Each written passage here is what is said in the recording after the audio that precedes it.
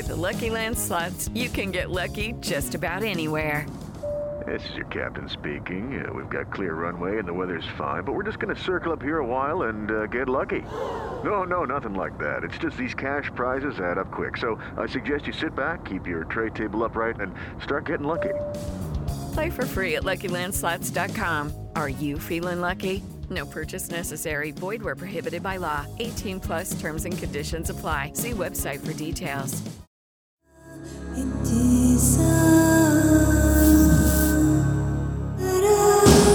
This is True Crime Psychology and Personality, where we discuss the pathology behind some of the most horrific crimes and those who committed them from a scientifically informed perspective. I'm Dr. Todd Grande. I have a PhD in counselor education and supervision, and I'm a licensed professional counselor of mental health. Dr. Todd Grande, that's my YouTube channel. Today's question is, can I analyze the case of Janet Danahay? First, I'll look at the background of this case, move to the timeline of the crime, then offer my analysis.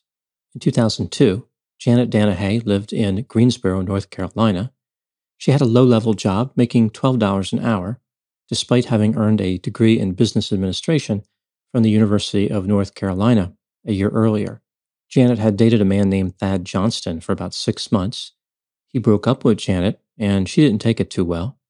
Thad would later say that she was hysterical and in tears the last time he saw her on February 13, 2002. Now moving to the timeline of the crime. Janet had 2 friends over for dinner on February 14, 2002.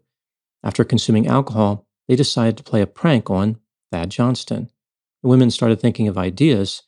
One idea was to pour fish oil in the air vent of his car. The women actually purchased a bottle of clam juice and made their way over to the Campus Walk apartment building where Thad lived. His car wasn't there, so they gave up on that idea. Instead of just enjoying the clam juice and being happy as a clam and avoiding criminal activity, the women came up with the idea of setting something on fire. Janet wanted to give her old flame a new flame. At about 2 a.m., now on February 15, Janet and her friends retrieved a can of lighter fluid from underneath Janet's sink. They returned to the Campus Walk apartment building. This was a relatively new 3-story building that contained 12 apartments. The occupants were college students and recent graduates. Thad and his roommate, Victor, were in a second-floor apartment. At this point, Janet proceeded alone to the rear of Thad's apartment building and walked up the stairs to the second floor. Janet claims that she heard laughter from inside the apartment and saw Victor through a sliding glass door. Victor would later tell a different story, saying that he was asleep at the time. In a stealthy manner, Janet sprayed lighter fluid on a box of Christmas decorations, which was sitting on an old futon on the balcony. She then used a cigarette lighter to ignite the box. The flame extinguished quickly, so Janet put the lighter fluid on the futon and ignited it. Janet said that after seeing a small blue flame, she giggled and ran away. She made her way to a dumpster and disposed of the lighter fluid and some of her clothing, which had been saturated with smoke. Doesn't sound like that flame was too small after all. As it turns out, it was windy that night, and the flames spread to the entire building. At 2:30 a.m., several residents called 911 to report the fire. The stairs and the landings were made out of wood. The fire burned through them quickly and left the residents with no good way to escape. Some jumped off balconies and out of windows. Others remained in their apartments as the fire burned. 4 occupants of apartment K tried to escape on the stairs. They were overcome by smoke and died on the landing. The landing later collapsed from the fire. The victims were 25-year-old Ryan Beck, his girlfriend, 24-year-old Donna Llewellyn, Donna's 21-year-old sister, Rachel Llewellyn, and the sister's roommate, 20-year-old Beth Harris. Janet would later say that she had seen the apartment building on fire from her back porch, but could not find her cell phone to call for help. She heard sirens and screaming, therefore figured everything was under control. Nothing says that everything's going to be okay more so than sirens and screaming. Later, Janet saw on the news that people had died in the fire. She spent the night praying and crying. The next morning, Janet drove to her parents' house 3 hours away. It didn't take long for the police to figure out that Janet was responsible for the 4 murders. Her friends directed the police to the dumpster where they found the lighter fluid and Janet's clothing. The state did not prosecute Janet's friends, although technically they could have been charged. Janet was arrested and charged under the felony murder rule in North Carolina. This is a law that says if a person dies during the commission of a felony, the individual committing the felony can be charged with first-degree murder. The law does not require proof of intent, motive, or even direct involvement in the death. Janet was facing the death penalty. In July 2002, she accepted a plea bargain. Janet pleaded guilty to 4 counts of first-degree murder and 1 count of first-degree arson. She was sentenced to life in prison without the possibility of parole. At her sentencing, Janet delivered a rambling and bizarre speech. She talked about how she could make the dreams of her victims go on. And she told the victims' parents, "I am your family now." On December 20, 2022, the governor of North Carolina commuted Janet's sentence, which meant she was eligible for parole on January 1, 2023. At the time making this video, Janet is waiting for a decision from the parole board. Hello, it is Ryan, and I was on a flight the other day playing one of my favorite social spin slot games on ChumbaCasino.com. I looked over at the person sitting next to me, and you know what they were doing? They were also playing Chumba Casino. Coincidence? I think not. Everybody's loving having fun with it. Chumba Casino is home to hundreds of casino-style games that you can play for free anytime, anywhere, even at 30,000 feet. So sign up now at ChumbaCasino.com to claim your free welcome bonus. That's ChumbaCasino.com and live the Chumba life. No purchase necessary. VGW. Void where prohibited by law. See terms and conditions. 18+. So when the scammer uses the hypnotic method of building rapport, then they create dysfunctional, delusional reality.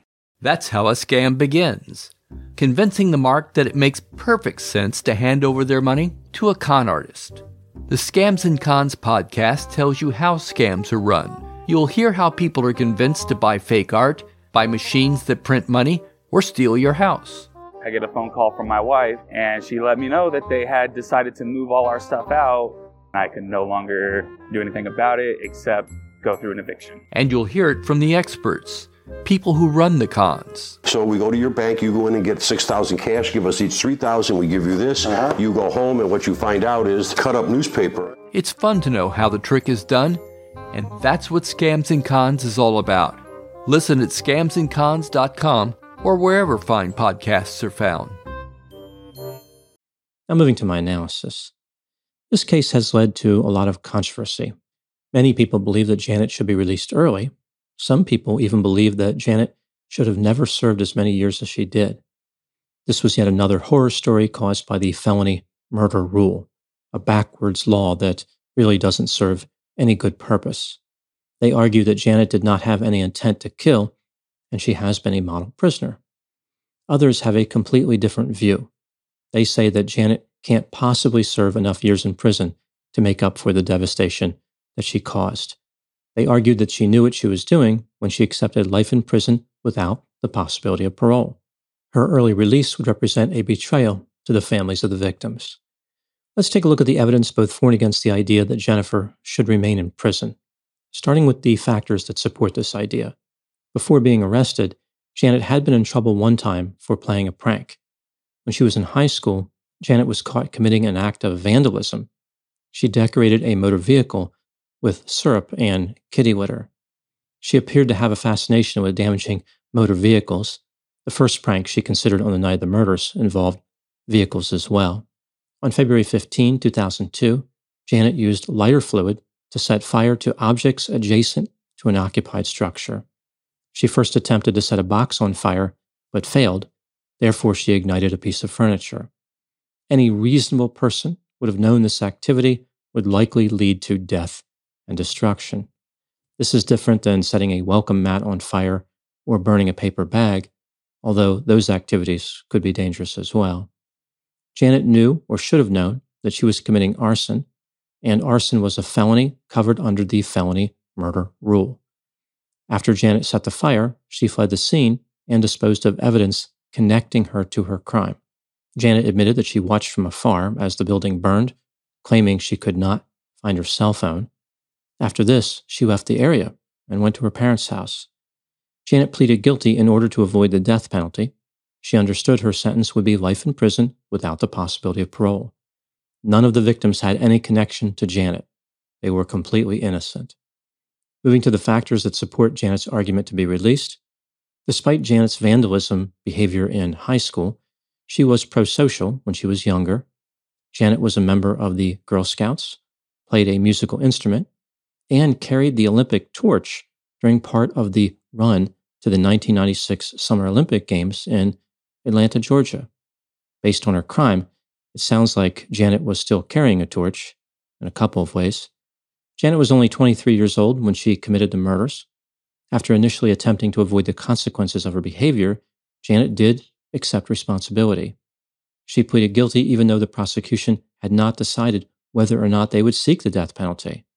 Janet believed that she needed to spend her entire life in prison to make up for her crimes. She also wanted to spare the victims' families from a trial. The state conceded that Janet never intended to harm anyone, much less kill anyone. Janet made numerous efforts to demonstrate remorse. She asked to meet with the family members of victims. She learned about her victims. She wanted to advance their interests that they had when they were alive. For example, one victim wanted to be a music teacher. Therefore, Janet tried to start a choir in prison. One victim volunteered to help domestic violence survivors. Janet tried to start a support group with that same theme. Janet was denied permission for both of these endeavors, but one could argue that it's the thought that counts. Janet has worked in prison and participated in many educational programs. By every account, she was a model prisoner. Janet wants to commit her life outside of prison to warning young people about the dangers of impulsivity. When considering the evidence, is Janet's release from prison justified? In my opinion, yes. Janet should have probably been convicted of manslaughter instead of first-degree murder and been sentenced somewhere around 20 to 30 years in prison. In addition, she has done just about everything she could do in order to demonstrate remorse. Moving to the next section, here are my thoughts on a few areas that stood out to me in this case. Item number 1, there are those who place some of the blame in this case on the building quality of the apartment complex. Like, should a fire on a futon have spread so quickly and caused so much damage? The building was built to code, and it was inspected the month before the fire. It was equipped with fire extinguishers and smoke detectors. The victims could not have known this at the time, but if they had remained in their apartment and not tried to go downstairs, they probably would have survived. Item number 2, it seems that, at least initially, the number of people who wanted Janet to pay a severe penalty vastly outnumbered those who didn't. At her sentencing, the courtroom was full of angry people. Janet only had a few supporters on one bench. Reportedly, even some of her own family members were disgusted with her for committing the murders. The father of one of the victims has advocated for Janet, but family members for the other 3 victims have not been as forgiving. Even a few of the people who forgave Janet still wanted her to be executed. The terms forgiveness and execution are rarely used together in this way.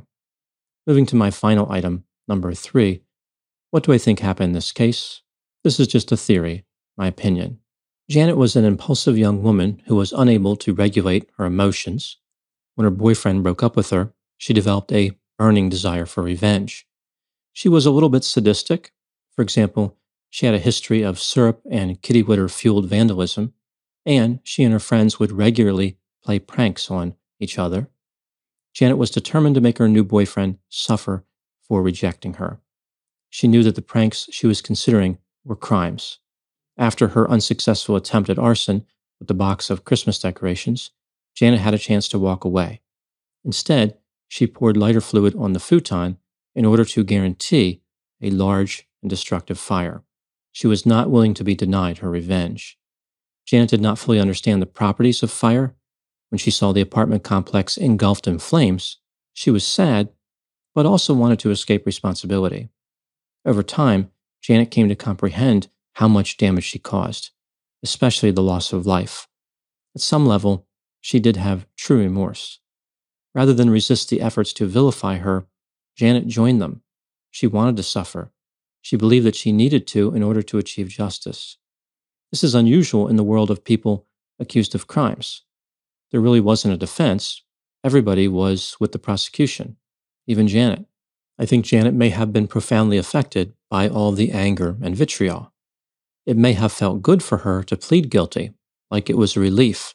It helped with the anxiety caused by the unending vilification. Janet's bizarre and disturbing speech at sentencing was not meant to offend people. She was actually trying to help the victims' families.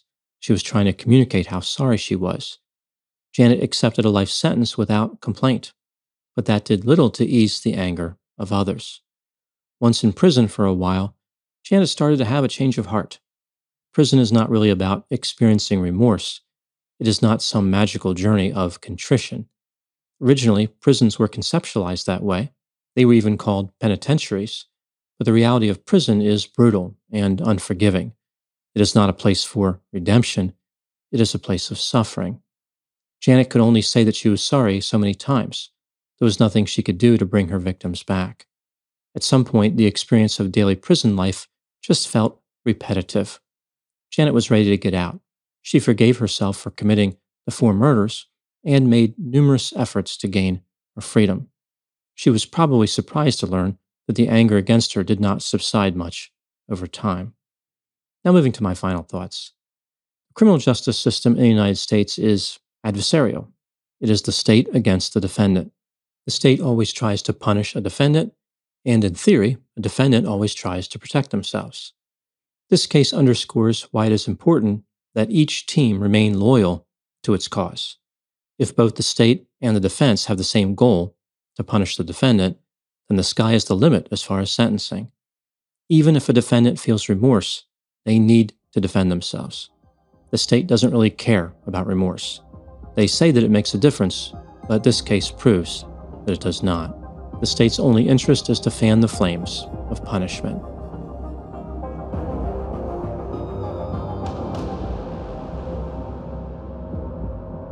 This has been True Crime Psychology and Personality from Ars Longa Media.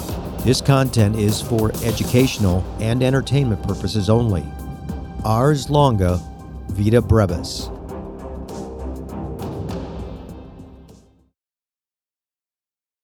With Lucky Land Slots, you can get lucky just about anywhere. Dearly beloved, we are gathered here today to... Has anyone seen the bride and groom? Sorry, we're here. We were getting lucky in the limo and we lost track of time. No, Lucky Land Casino, with cash prizes that add up quicker than a guest registry. In that case, I pronounce you lucky.